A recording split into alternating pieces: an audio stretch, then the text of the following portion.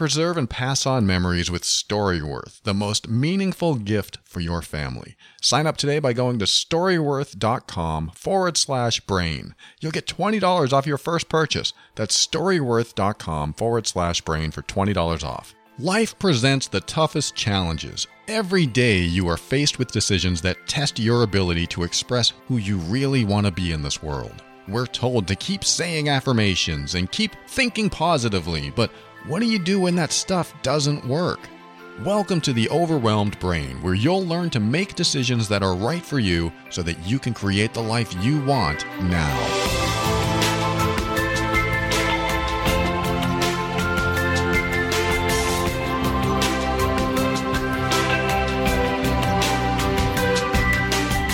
Hello, welcome to the show. My name is Paul Coliani, and I'm here to help you increase your emotional intelligence so that you can avoid dysfunction, handle toxic situations with grace and ease, and show up as your authentic self. Everything I talk about on the show is my personal opinion and is meant for informational and educational purposes only. Always consult a medical or psychological professional before making any changes that could affect your physical or mental health. So glad you are here. Thank you for joining me today. If you're listening on the Sunday that this comes out, which is, 12/1/2019, and you've celebrated Thanksgiving, then I am here to say Happy Thanksgiving. If you didn't celebrate Thanksgiving, I still love you. Because Thanksgiving is a very specific holiday to certain parts of the world, and so it doesn't mean you have to celebrate it. But I still love you. I still appreciate you. I'm still glad you're listening. And if you're a new listener, welcome to the show. I don't always say I love you to everyone. In fact, this might be the first time I've said I love you to you. But it's true. There's love coming from me to you. What does this mean? I think if you're not tuning out by now, it means that I want to share with you my presence. I want to connect with you. I want to be with you in a way that's meaningful, because this show is kind of geared toward people who aren't with other people. This episode, I should say, not the whole show, but this particular episode is geared toward you if you spend time alone. And I mean, a lot of time. Like I got an email recently from someone who spent a lot of time alone, and they're kind of tired of being single. This may or may not be you. But if you're tired of being single, you might resonate with some of the stuff I talk about in here. Or if you've just been alone for a long time and you don't mind being alone, but it would be nice if you could have someone to relate to, someone to connect with. I totally get that. I think what I'm going to do in this particular episode is talk to people out there that either feel alone or are alone, or want someone to connect with, or be friends with, or be romantic with, be in a relationship with. And even if you're not alone, sometimes you're with someone and you feel alone. I could tell you many times in my own relationship, there are times, not many, but there are some times that I've felt alone. Not because we never got along. Yeah, sometimes we'll have our spats or our arguments. Sometimes feelings will be hurt. Sometimes things happen and we're not on the same wavelength. And this is perfectly normal. You know, I study human behavior and communication, romantic relationships. I not only study it, I live what I study. I teach and learn from everything I study about and actually apply it to my own life and my own relationships. And I still get stuck in the funk of arguments and debate and disagreements. And there are things that happen that we just simply can't avoid because we're different people. And different people are going to have differences. And differences are okay. You just kind of have to meet somewhere in the middle and say, okay, you know what? I understand that you're different from me and I'm different from you. Hopefully we can get on the same page of what I just said was misunderstood, or how I just explained it wasn't the best way to explain it. So let me explain it again. And an interesting thing happened yesterday. This is very similar to what I'm talking about now, is my girlfriend said something to me, and she was on the phone with the bank, and she was asking me the question, do you need your account number? Or something like that. Do you have your account number? Or do you need your account number? And I was like, what do you mean? Do I have my account number? Of course I have my account number. And I think she said, well, do you have it or do you need it? And I was thinking, what do you mean, do I need it? No, I don't need an account number for my business. She goes, no, I'm asking if you need the account number. I couldn't understand what she was saying. I was thoroughly confused, and she was getting really ticked off, or at least her frustration was coming through in her voice. And she was on the phone with the bank person, and she finally just hung up. And I said, that was really rude to be rude in front of somebody else with me. And she couldn't understand because she didn't think that I was getting it, or she didn't think I understood what she said, or that I was just being stupid. I don't know how it evolved, but it evolved somehow into hurt feelings. I had hurt feelings. I'm being transparent on the air right now. I had hurt feelings that she would be so frustrated at me in front of somebody else. I was embarrassed. I told her I'm embarrassed and humiliated that you would yell at me over the phone in front of somebody else. It makes me feel small. It makes me feel like you're putting me down like a child. And of course, that wasn't her intention. She did not intend that, but I didn't feel like an equal in that moment. I felt suddenly alone. I felt like unsupported. And I didn't have anyone to turn to. I was by myself. And so, again, feelings were hurt, and we went to our separate rooms, and she came back and she apologized. And she said, I have to be careful because sometimes I just assume that you're not listening and not understanding because of something in you, when I have to be careful how I ask you things because you think differently than me. And I thought, wow, that's amazing that I have someone in my life that will apologize about something like that and not hold a grudge, not give me the silent treatment, will actually come to me and say, I'm sorry about how that went down. I'm really sorry. And that was a heartfelt apology. And it's not easy to do that when you believe you're right about something, but she really took the time and thought about it. And it was very touching to me. And I said, thank you. Thank you for that. I mean, I don't think I said thank you. It's just, I was very touched myself. And, because I didn't want to be upset, and she didn't either. We live together. We're going to be together, hopefully, for the rest of our lives. And we don't want to keep this tension or stress between us. And I think it's very important when something comes up like that and you get upset at another person. I think it's very important to try to find the resolution as fast as possible. And that's what we did. I was hurt, and she came to me and she apologized. And then we got a chance to talk about it. And she figured out what she did that she could do differently. And I also figured out that what I could do differently to respond in a way that helped her understand that I didn't understand. So who knows why she got frustrated so quick? Maybe because she wanted to get the person off the phone and she thought she was wasting that person's time.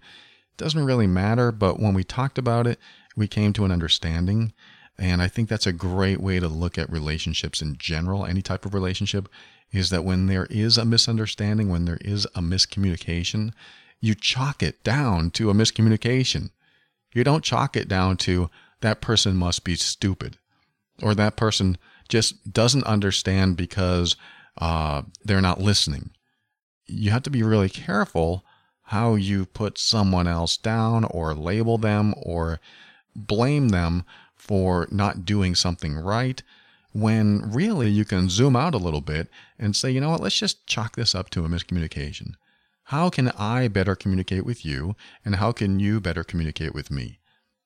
I swear, if you're a couple listening to this show right now, this is going to save your relationship, because it really does help that instead of both of you pointing the finger at each other saying, you're not getting this, you don't understand, you don't get me, you're too stupid, you need to figure it out. If you can't understand me, then, it's your fault. I think when we point the finger like that, we don't get anywhere, and it's just more hurt feelings. And sometimes we just kind of swallow those things and go on, and then nobody ever talks about it. Like the relationship goes on and you store these repressed emotions, this anger, and it goes on and on and on. And again, coming back to what I was saying, when you store that stuff inside of you, the anger, the frustration, the irritation with someone else, you start to feel more and more alone. So it's not just people that are alone that feel alone. People in relationships can feel alone too, even in good ones. I think I have a great relationship, and there are times where we both will feel alone. There'll be hurt feelings. There'll be anger or upset or something that happened that was misunderstood. And in the moment, it's hard because we're both triggered. We both want to protect ourselves. You know, when you're emotionally triggered, you want to protect yourself, and you're not necessarily ready to give in and say, okay, you're right, I'm so sorry. It doesn't and maybe shouldn't always go that way, because you don't want to just give in all the time. You both want to be able to walk away less scathed, less emotionally wounded. And it's hard to do that because you will find each other's triggers. Our relationships are our mirrors, and those mirrors reflect what we need to work on in ourselves. And so when the mirror shows us our anger, we know that there must be something going on in us that we need to work on, unless there's something that is genuinely something to be angry about. If someone you know, someone you love, someone you care about hurts you in some way, then you might have a reason for genuine anger. So this isn't to invalidate or dismiss emotions that you really have a right to have. It's not about that. It's about making sure that you address those emotions, communicate with the other person so that you don't feel alone. It feels so lonely when you're unable to communicate. I just know there are many, many thousands of people that are listening to this right now saying, yes, that's exactly right. It is so lonely because I can't communicate with this person. Whether it's because I can't communicate in a way that they understand, or I can't communicate because they just don't want to listen, or they have something against me, or they have anger or fear, and they haven't gotten over something that we talked about 10 years ago, and we just can't get past it. These things can make us lonely. And being alone, sometimes people love it, and sometimes people hate it, and sometimes people are sad for a long time because they don't feel loved. They don't feel connection, kinship with anyone. They just feel like there's nothing that they can do to make friends or make partners, romantic partners. They just go on with life. And if that's you, I'm talking to you. I love you. I'm saying that not in a weird way, like, I don't want to hear that from another guy. I mean, somebody might say that. Or I don't want to hear that from some stranger if you're new to the show. But I think it's important to come to a place of acceptance inside yourself that you do have qualities that are lovable. You are capable of being friends, of being in a romantic relationship. You are fully capable because we're all built that way. It's just that sometimes we surround ourselves with people that don't see the greatness in us. I said something like that in my recent newsletter. Sometimes we don't have the people around us that reinforce how great we are. Because you are great. You are amazing. You should feel good about being you. And then when I hear, Paul, I did so many bad things, and I hurt this person, and I did something unforgivable, and I don't know if I can get past that, and my mom told me that I was stupid, and my dad said that I would never amount to anything. Yeah, there's a lot of hurt people out there that definitely have a narrow perception of what reality is. I absolutely agree. I don't agree with their words. I just agree that there are people out there that will say that to us, that will say that to you. And when they say that to you, all they're doing is taking the hurt out of them and putting it on you so that they don't have to feel it inside themselves. And it's something to keep in mind. You know, when you have people in your life that insult you, put you down, make you feel small or inferior, these are all people that have that inside themselves. And they don't want to feel that. And instead of working on resolving those unresolved emotions, instead of working on healing themselves, they'd rather just throw it at you and let you deal with it. And that makes them feel better. That makes them feel good knowing that they're better than you. It's awful when I even say this out loud. It's just people that do this kind of thing. It's just mean. It's not a healthy behavior, and people do this all the time. I mean, how many dysfunctional people do we know? How many toxic people do we know that do this to us? We wonder why sometimes we end up alone. Sometimes it's a choice. We don't want to deal with people that are toxic or dysfunctional. We just want to be away from them. And then we just assume that the rest of the world is like that too. So I don't want to be around anyone. My mom was in a relationship for over 40 years with an alcoholic abuser, and he was awful. And when she got out of that relationship, she never wanted a relationship ever again. She didn't even want to be with anyone. She didn't want companionship. She hardly wanted friendship. She just thought, you know what? I'm okay with these few family members that I get along with. That's all I need. That's all I want. That's all I need. Because, I'm kind of throwing this out there as a guess, but I really believe that she had reached her threshold with having someone in her life, that she generalized how that felt with anyone in the world. She just wanted to get away and be alone because she had no real quality alone time with herself for 40 years. And so she generalized what it's like to be with someone, and she took that generalization and decided to be alone for quite a number of years before she met someone else. I think I've told you this on the air before, but she met someone else at 74. So she's out there in the world doing her thing, going to thrift stores, going to yard sales, enjoying her life, being herself. And someone saw her one day and said, wow, I'd really like to meet this person. She's funny. She's energetic. I'm putting words in his mouth here, but I imagine this is what he did when he saw her. And when he saw her again, he asked her out. And my mom told me this story, and I was like, Mom, someone asked you out in a parking lot? And she said, yes, he saw me at this one place once, and then he saw me in the parking lot, and he just had to ask me out. And I thought, wow, what's he like? What's going on here? Because I don't know you with anyone else. Even when I was born, my father and her got divorced when I was 1, so I never knew my parents as a couple. The only person I knew that my mom was with was my stepfather. So when someone else asked her out, I was shocked. Not because I didn't think it was possible, but because I didn't know she even wanted another relationship, and she didn't either. And being alone for all these years after her and my stepfather split, it was just mind-blowing. And of course, I don't know her as being with anyone else. So I had to get used to that. But at the same time, I was thrilled. After all, she was ready to be alone for the rest of her life because she did not see any benefit to companionship. And sometimes that can happen too.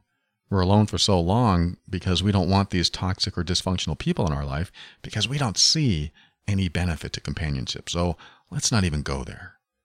And the reality is there's billions of people on the earth, and there's tons and tons of benefit to companionship.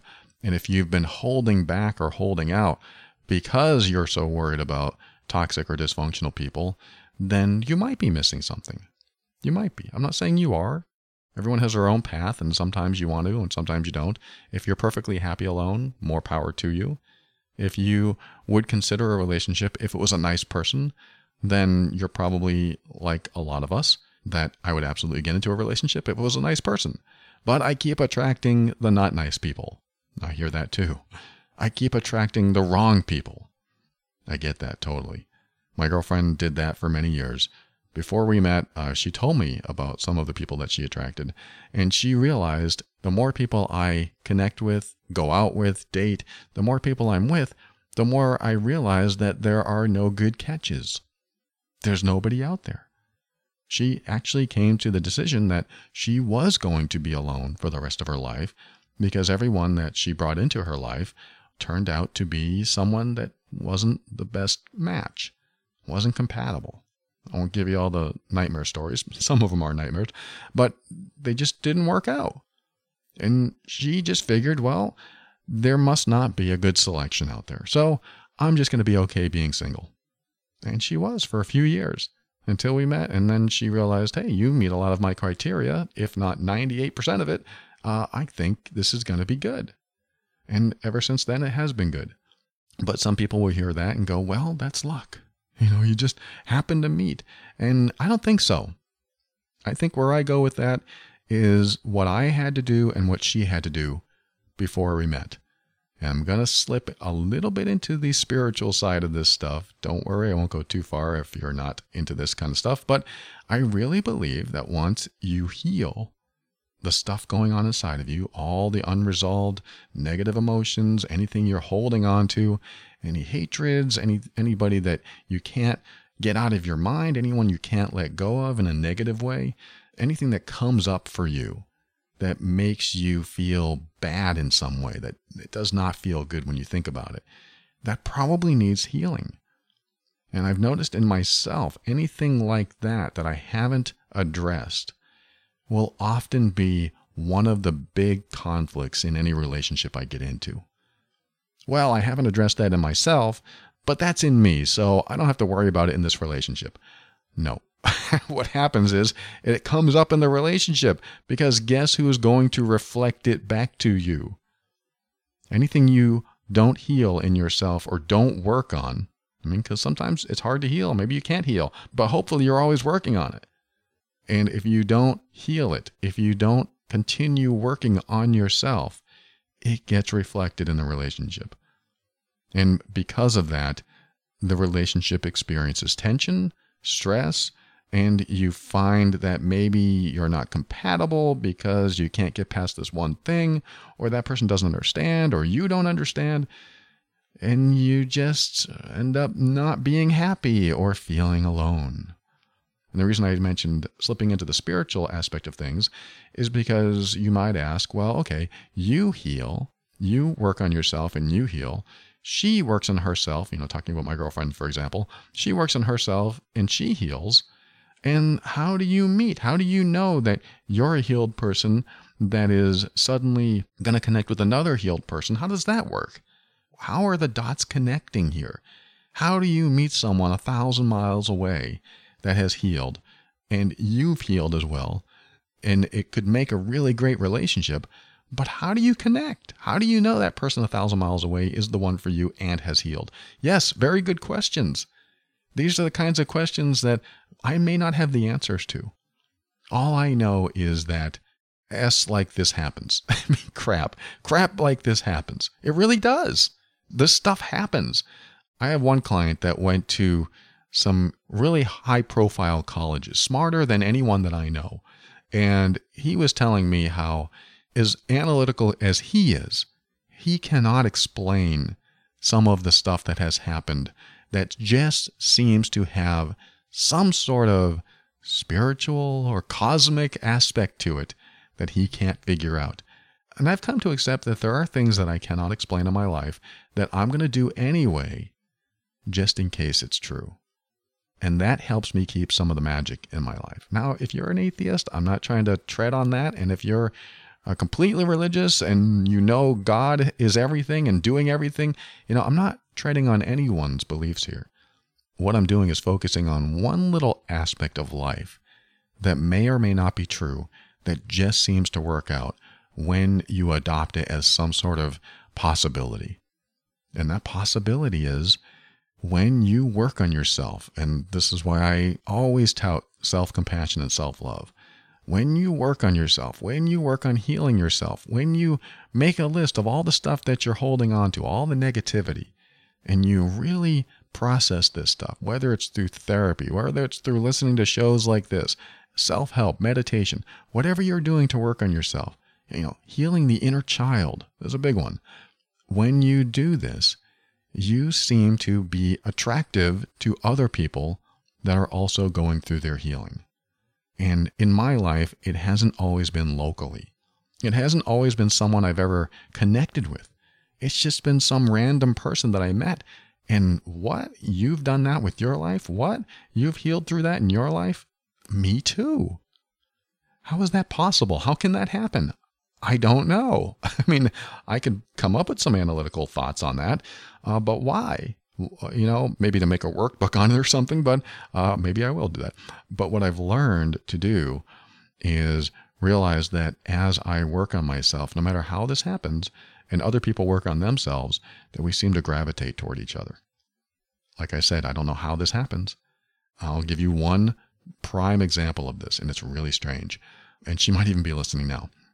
The day after my divorce was final, I received an email from my first long-term girlfriend, and I was shocked because it was the day after my divorce was final. Now, she wasn't writing to me to get me back. She wasn't saying, hey, I really want to connect with you again.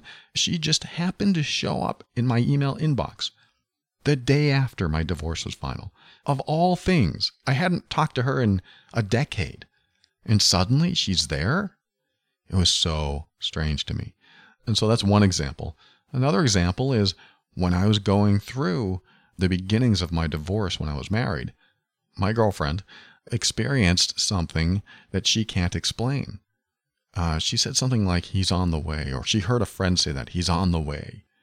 And she was like, what are you talking about? And she had been single for a while, and we were talking about the dates, about the things that have happened in our lives up to the time we met.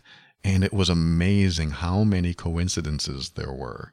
It was amazing. Like when I was going through my separation, she was starting to get these feelings. And when I went through my divorce, one of her friends said, oh my God, he's right there. That's the one for you. I mean, it was really strange stuff that happened all before we ever met.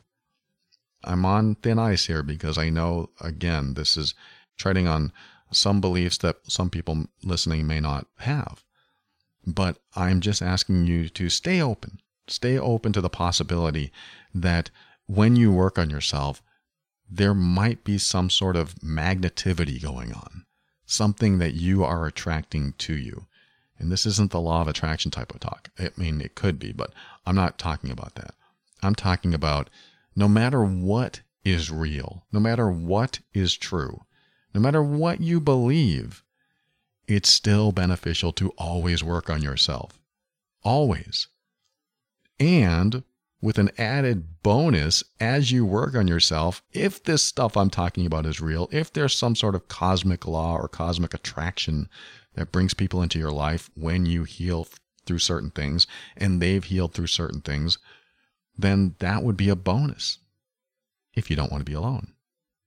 And so what I'm talking about in this episode might seem to cater to those that don't want to be alone, because if you do, more power to you. I'm not saying that you have to do this, but I am saying that when you are able to heal through the stuff you're holding on to, or the stuff that you really can't let go, whether voluntary or involuntarily, if you have negativity inside of you, some old emotional trauma, some old emotional wounds, working on those inside of you is what gets you the highest quality life and the highest quality relationships.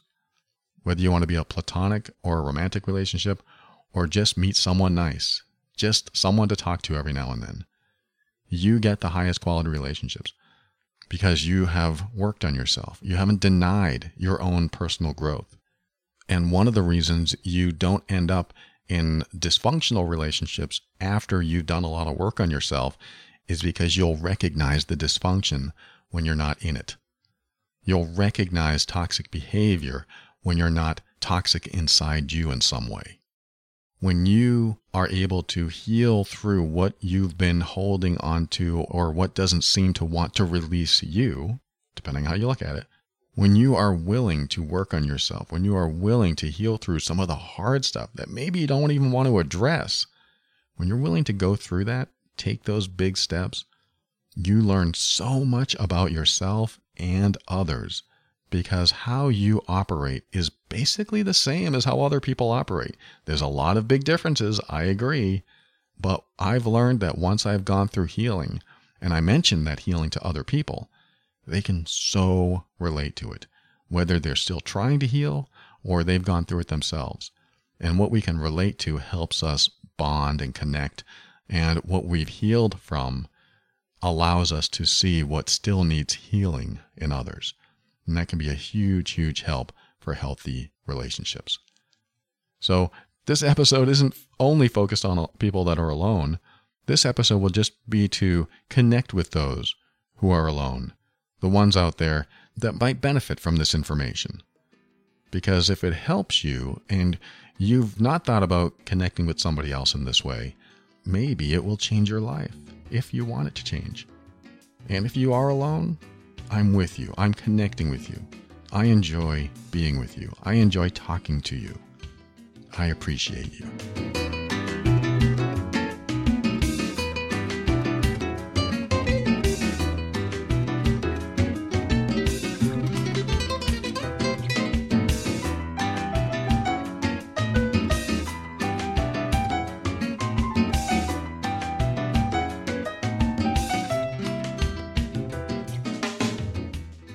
I told you the story of my mom meeting this guy in a parking lot. And no, not really. That's not the whole story. But I'm going to find out more about that story when she writes the book about her life. She's not going to write a book, but what she's going to do is answer some emails every week from Storyworth. I think they send like one email a week. What they do is they help you connect with different parts of your past. They ask you, who'd you go to the prom with in high school? If you even went to the prom. I never went to the prom. What movie was memorable to you as a teenager? Who were you with? Do you remember a nice memory with your mom? Do you remember a nice memory with your brother? What was your first kiss like? Some of these might get a little personal, but not all of them. There's a lot to learn about someone special in your life that you just don't really remember all the time. And Storyworth helps you remember these times and asks you in an email, I think it's once a week. And what they do is they take your stories, bound into a beautiful keepsake book after 1 year of questions. And like I said, there's a range of questions. They can elicit entertaining or surprising or even moving responses.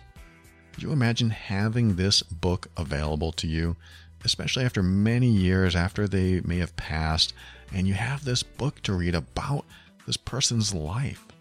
Or when you're with them, you can open up to any page and you can say, Mom, tell me about this time you met this guy.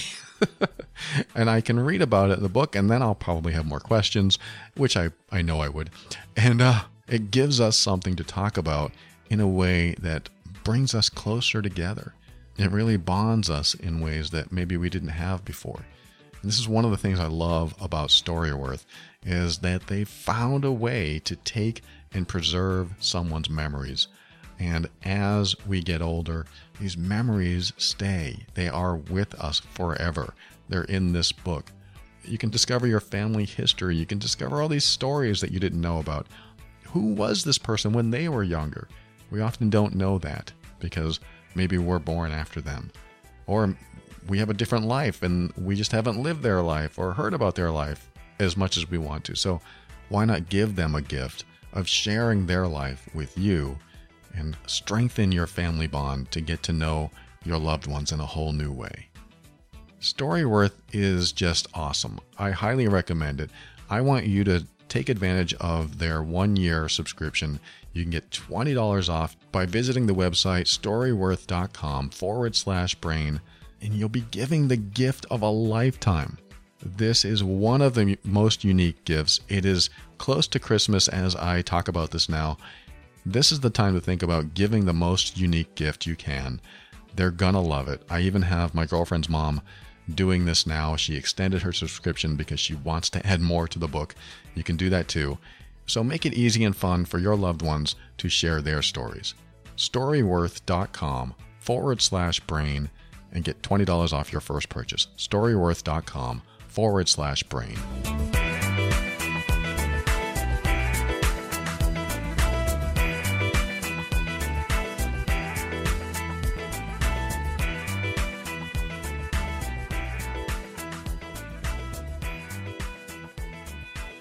Welcome back. So I made some notes for this particular episode, and I really thought I was going to get into what you can do if you are alone and you don't want to be. And this can be helpful.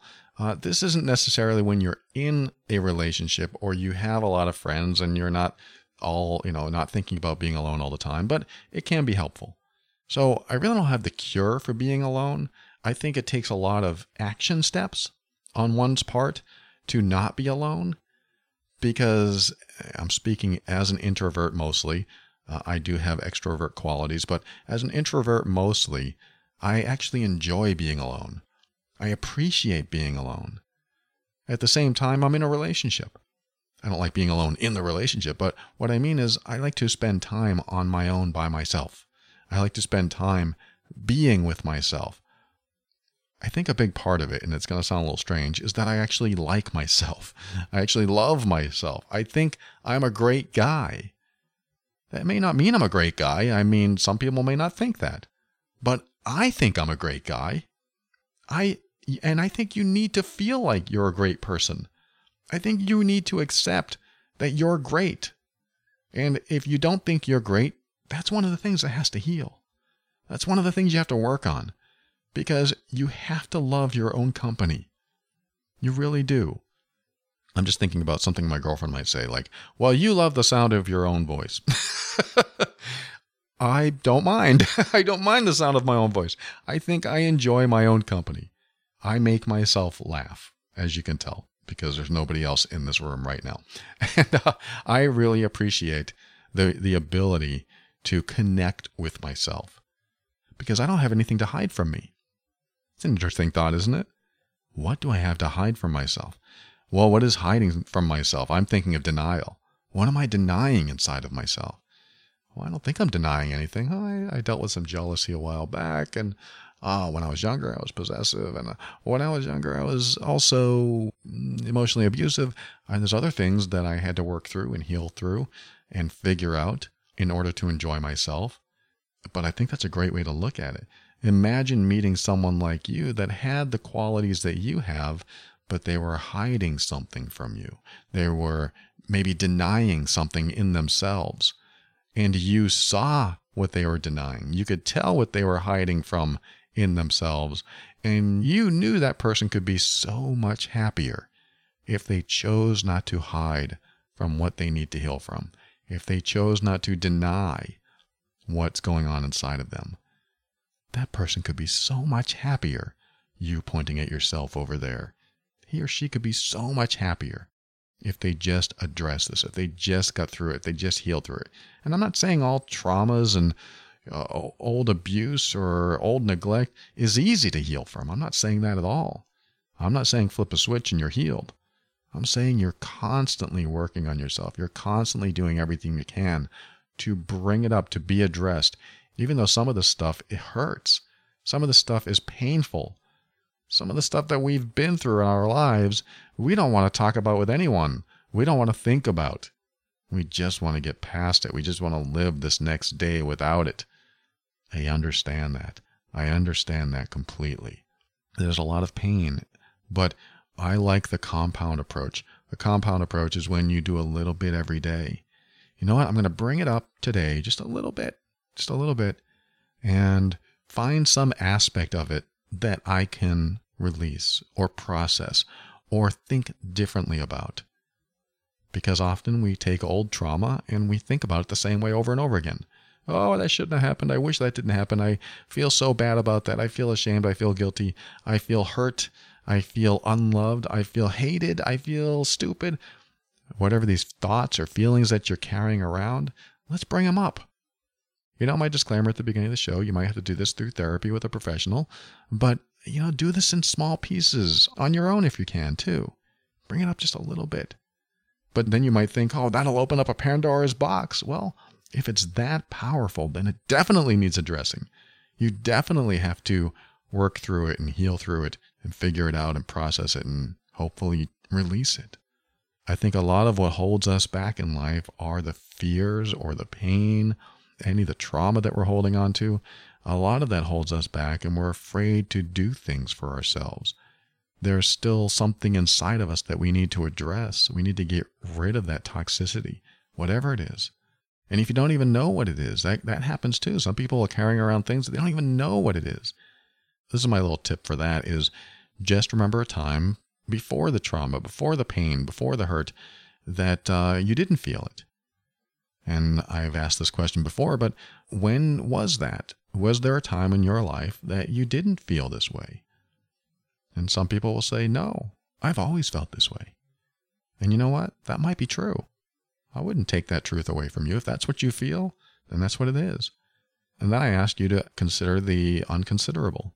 I know that's not a word, but just think about a time before this life that you didn't feel bad, that you didn't feel hurt, that you didn't feel pain. Think about a time in another life that you lived. Think about a time in another body that you lived. I know this is going back to the spiritual stuff, but this isn't about spirituality. It's about how your brain processes information. Because sometimes our brain doesn't want this information, doesn't want to deal with it, and sticks it somewhere else. Where does it go? If you can't remember what you're trying to heal from, it must go somewhere. So let's just test it. Let's just see if it's another life, reincarnation, if you believe that. How about in your grandfather or your grandmother? Maybe he or she dealt with it. Maybe they have the pain too, and it was passed down in your DNA. That's ridiculous. I know people are saying that right now. That's ridiculous. But what if it worked? What if you really did decide to think back to a point before the pain and you went back so far that you didn't feel the pain anymore, or the hurt, or the trauma, or whatever it is? What if you did go back there and you found some place that you did feel pretty good? That might feel different. That might be a change. I learned about timeline stuff in NLP, neuro-linguistic programming, and it taught me that often our trauma is based in time. And when the question comes up, how did it feel before the trauma? You actually have to, what they call, try on that state. You have to try on what it's like to be without the trauma. Well, what's that like? I don't know if I've ever felt that. Well, what would it be like without that trauma? What would it be like if that never happened? Well, that's a different feeling. And being in that feeling right now, before it ever happened, how would you like to hold on to that feeling? Because you can.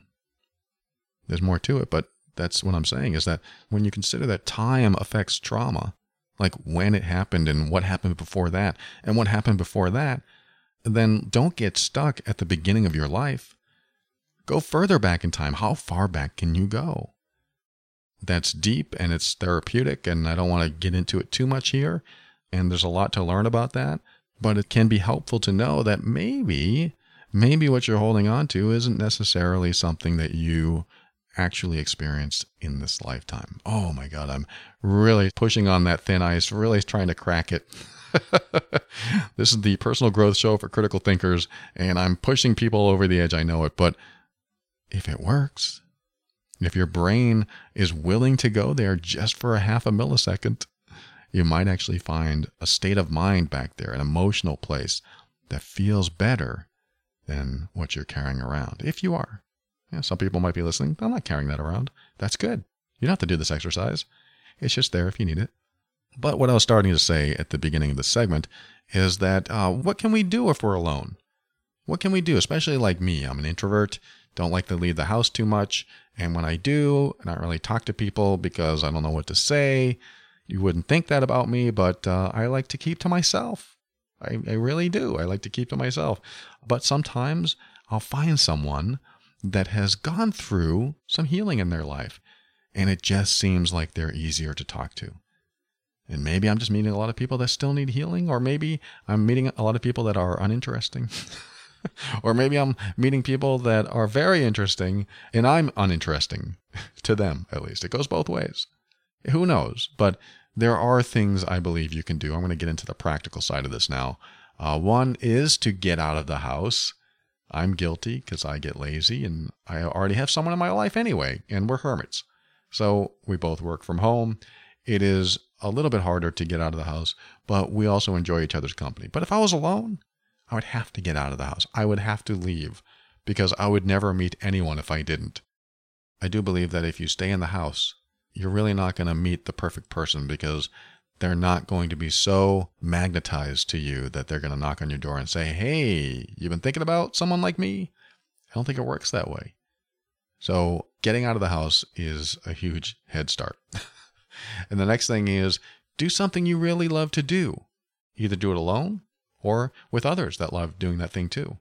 And what I mean by that is when you go out and do something that you like with other people that like the same thing and are doing that same thing, you're going to have a lot to talk about. You're going to have a lot in common.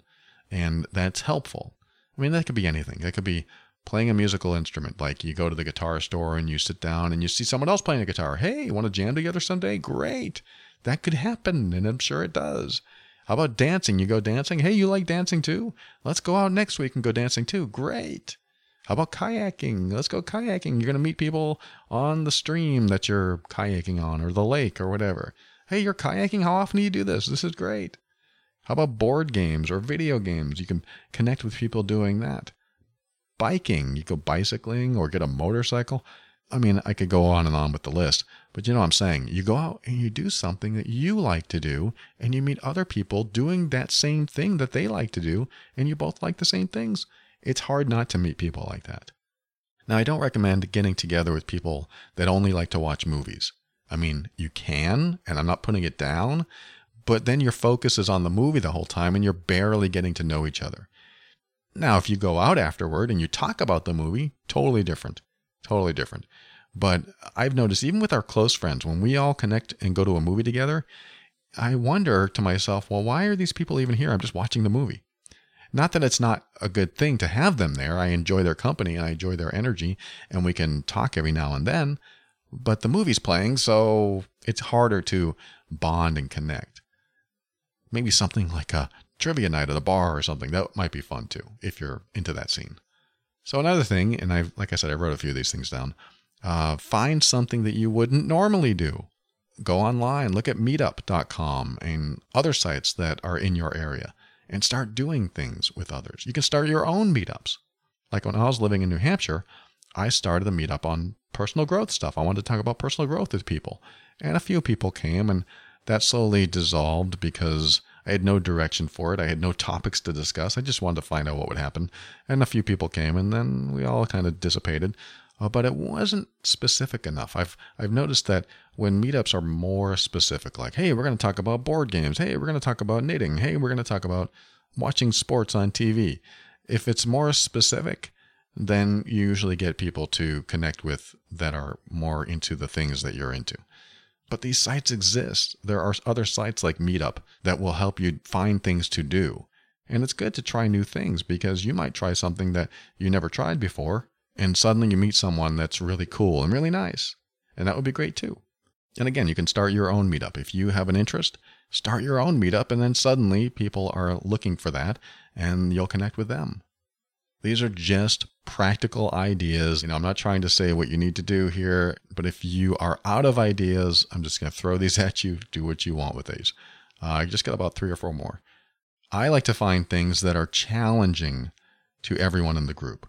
And a good example of that is when I did martial arts, that was challenging to everyone that did it. And so when you find something that might be challenging, like yoga could be in that category. Yoga can be challenging, and certain aspects of yoga. And that is sort of a workout for me, at least. And when I do yoga, it can be challenging and it gives me a sense of accomplishment, gives me a sense of pride that I'm moving and I'm doing something with my body. And these other people, you have a shared accomplishment, a shared goal almost. And you can connect in that way as well. So I like to find things that are challenging for everyone, because when you have a shared challenge, you tend to bond more. Like I remember doing 24 hours of exercise. It was literally 24 hours in a row of exercise with some breaks here and there with my martial arts group when I was younger. And during and after, we bonded so well. We all looked at each other and we were high-fiving each other. We felt so connected, so close. And it was because we shared that challenge. And so I think that's a great way to look at a challenging situation, not as something that's going to bother you, but as something that when you achieve it with others, it's a bonding experience. So that's just an idea. Another one is join a mastermind or other group of like-minded people that are moving toward similar goals. For example, I just created 2 masterminds, one for a small group of business owners and one for anyone that can join. The small group is a paid group, but anyone can join the free one. But when you're in a mastermind, what you get to do is mingle and connect with like-minded people. The masterminds I created for business owners, but there are other masterminds that you can create yourself or join. You can look them up, mastermind on whatever your interest is. Typically, masterminds are good for business owners, entrepreneurs, and freelancers, but you can find support groups, you can find similar things like that everyone experiences similar challenges in their life.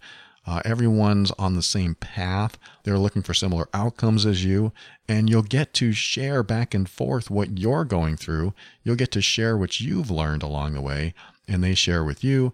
And it's all about supporting each other and helping you learn and grow and get to a better place in yourself. So the mastermind concept is really awesome. I love masterminds, and they've always helped me, especially business-wise, but also in my life.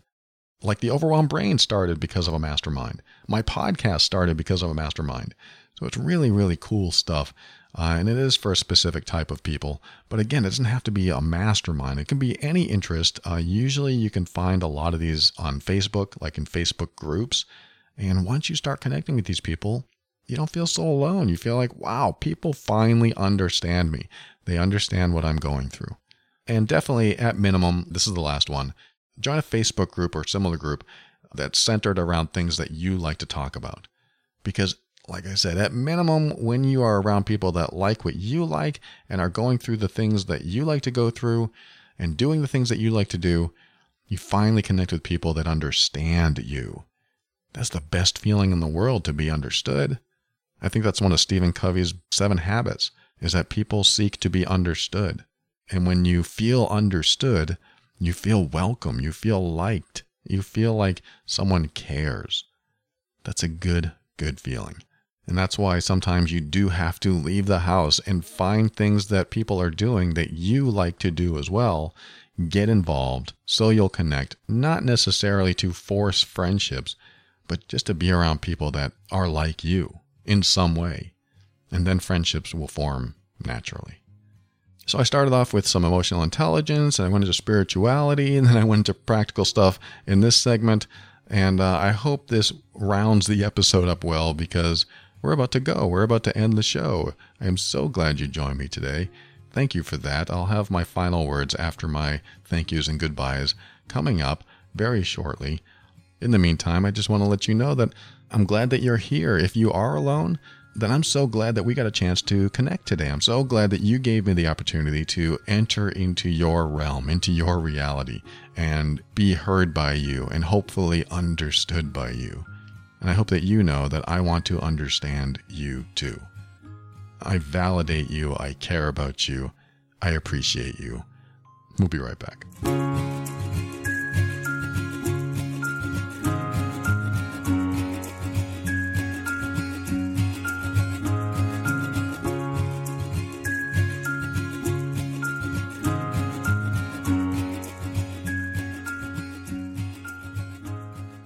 Thank you for listening to another episode of The Overwhelmed Brain. I want to thank our sponsor, Storyworth. Go to storyworth.com/brain and get $20 off your first purchase. Give the gift of a lifetime. And I want to thank the patron members over at patron.theoverwhelmedbrain.com. If you're a patron member, you are helping to support this show, and I hope you feel like you're getting value from the patron site as well. I have about 100, maybe 90 plus episodes in there, plus a video archive, plus some free workbooks and some discounts off my workbooks and my coaching. So if you want any of that stuff, head over to patron.theoverwhelmedbrain.com. And I want to thank the existing patron members because you are helping run the show. You're helping keeping it going. I appreciate you so much. Thank you again. And I also want to remind you of loveandabuse.com. That's my other podcast. If you are experiencing any type of difficult relationship and you're not sure why it's so difficult and you can't seem to navigate through it and you can't seem to figure it out and you're just pulling your hair out and it just seems like it might be a little harder than it should be, loveandabuse.com might give you the answers. And listen to the podcast. Check out the blog. I've transcribed a lot of the podcasts. It's still being transcribed. And I hope that you get some value from that as well. Loveandabuse.com. I also want to remind you of the safe system for anxiety over at quietbegins.com. You should not have to experience anxiety. I don't want you to go through that stress and strife. So check it out at quietbegins.com if you are experiencing anxiety and you want someone to hold your hand through it and get you through it and bring you to a more peaceful place inside. And finally, I'd like to thank Kevin MacLeod of Incompetech.com for some of the music transitions in The Overwhelmed Brain. And it's funny, I know I said I love you a few times in this episode, and you probably won't hear me say that again because some people are uncomfortable, some people are going to think I'm weird, and I just don't say it that much. But it reminded me of a time when I worked, it was in my 20s, and I worked with this guy, probably upper 30s, maybe early 40s. Really nice guy and very upfront, former military, just said what was on his mind and didn't mind being, how can I say this? An A word, an A-H-O-L-E. And he didn't mind doing that because it wasn't like he was doing it on purpose just to be a jerk. He was actually just direct. He was direct and assertive. And when you were being nice and respectful, he was too. But if he had a problem with you, you'd know about it. But one day where he was, I think, leaving the company, one day he said, I told someone that I loved them, and when it came out of my mouth, I thought, what did I just say? Because he was talking about a friend of his. And I said, well, that sounds normal to say, I love you. And he said, yeah, but it's so strange to hear myself say that. And I had to think about it. Do I really mean that? I love you? Because the person he was talking about was a girl. And it was a girl that worked for him. And so he felt a little awkward because he said it. But then he thought about it for a while and said, Paul, I love you too.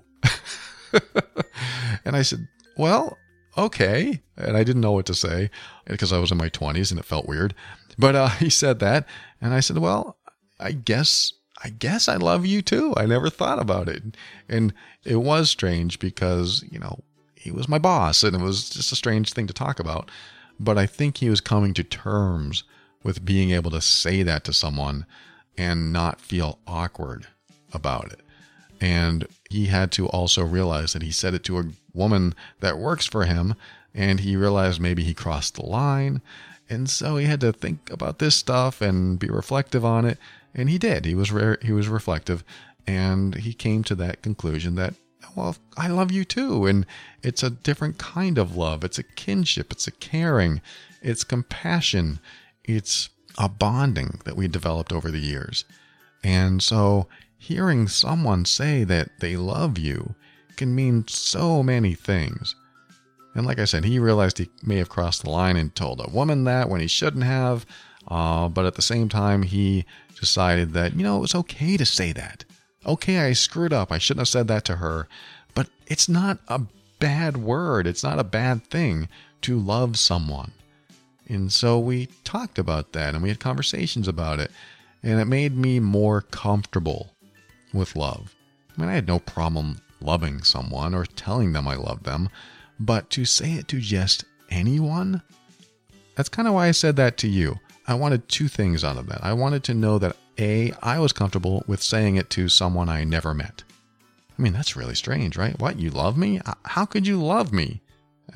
If you haven't tuned out already after I said that, now I'm addressing it. So if you were wondering if I was ever going to address this, yes, people out there are going to say, what? How could you love me? You don't even know me. You don't even know what I've done. Or you don't even know what I'm capable of. That may not be what they say. They might just say, that's just weird to hear it. It's just weird to hear someone say that they love me.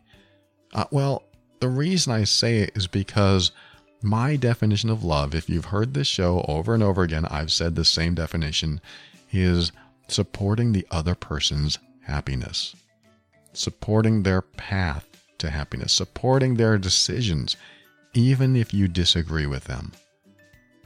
That's why I said it. That's why I have no problem emoting that. That's why I have no problem saying, yes, I love you. And the reason I can say that easily is because I do support your path to happiness. I want you to be happy. I want you to find things that make you happy and make decisions that make you happy and move you in a direction that makes you feel more peaceful and comfortable if that's what you want.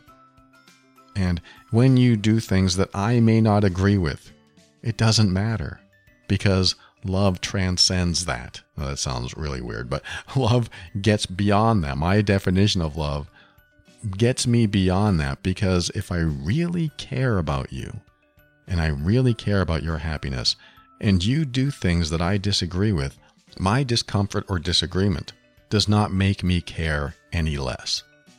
And I think that's important in this world. If we can disagree with someone, can we allow that disagreement and not care less? Or not allow it to affect how much we care, how much we love, how much we support others?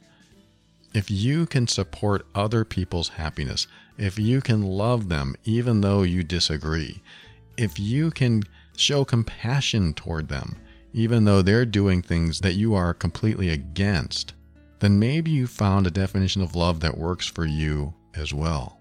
For me, supporting your happiness is on the top of my list.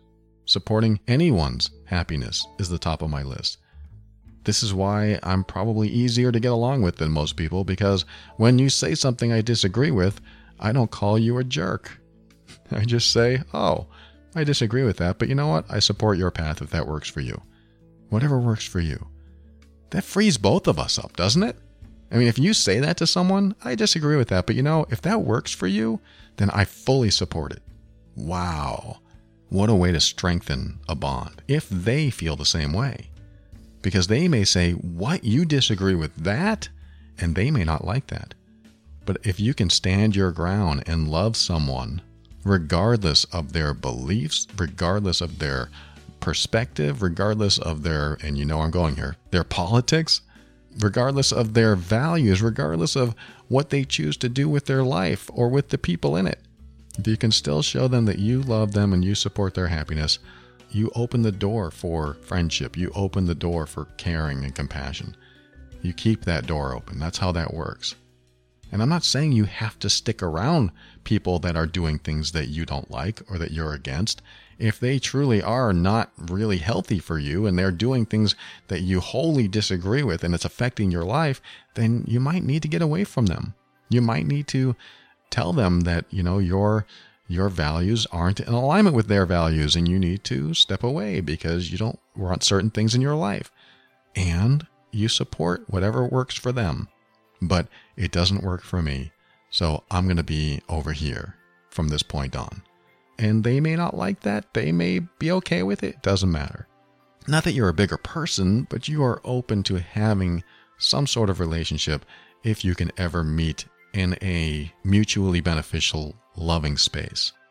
So whatever you think of love and how you define it, you know, the word love may not work for you the way I'm talking about it, and that's okay, because I fully support how you define it. I'm just letting you know how I define it, so nobody gets weirded out. It's really good to connect with you, though. I'm so glad you made it this far. I'm so glad you made it to the end of the show, because this is the best part. This is where I tell you to make sure that you keep an open mind so that you can step into your power. And this will help you be firm in your decisions and actions so that you can create the life you want. I fully support that. Always take steps to grow and evolve. You are powerful beyond measure. And above all, and this is something I absolutely know to be true about you, you are amazing.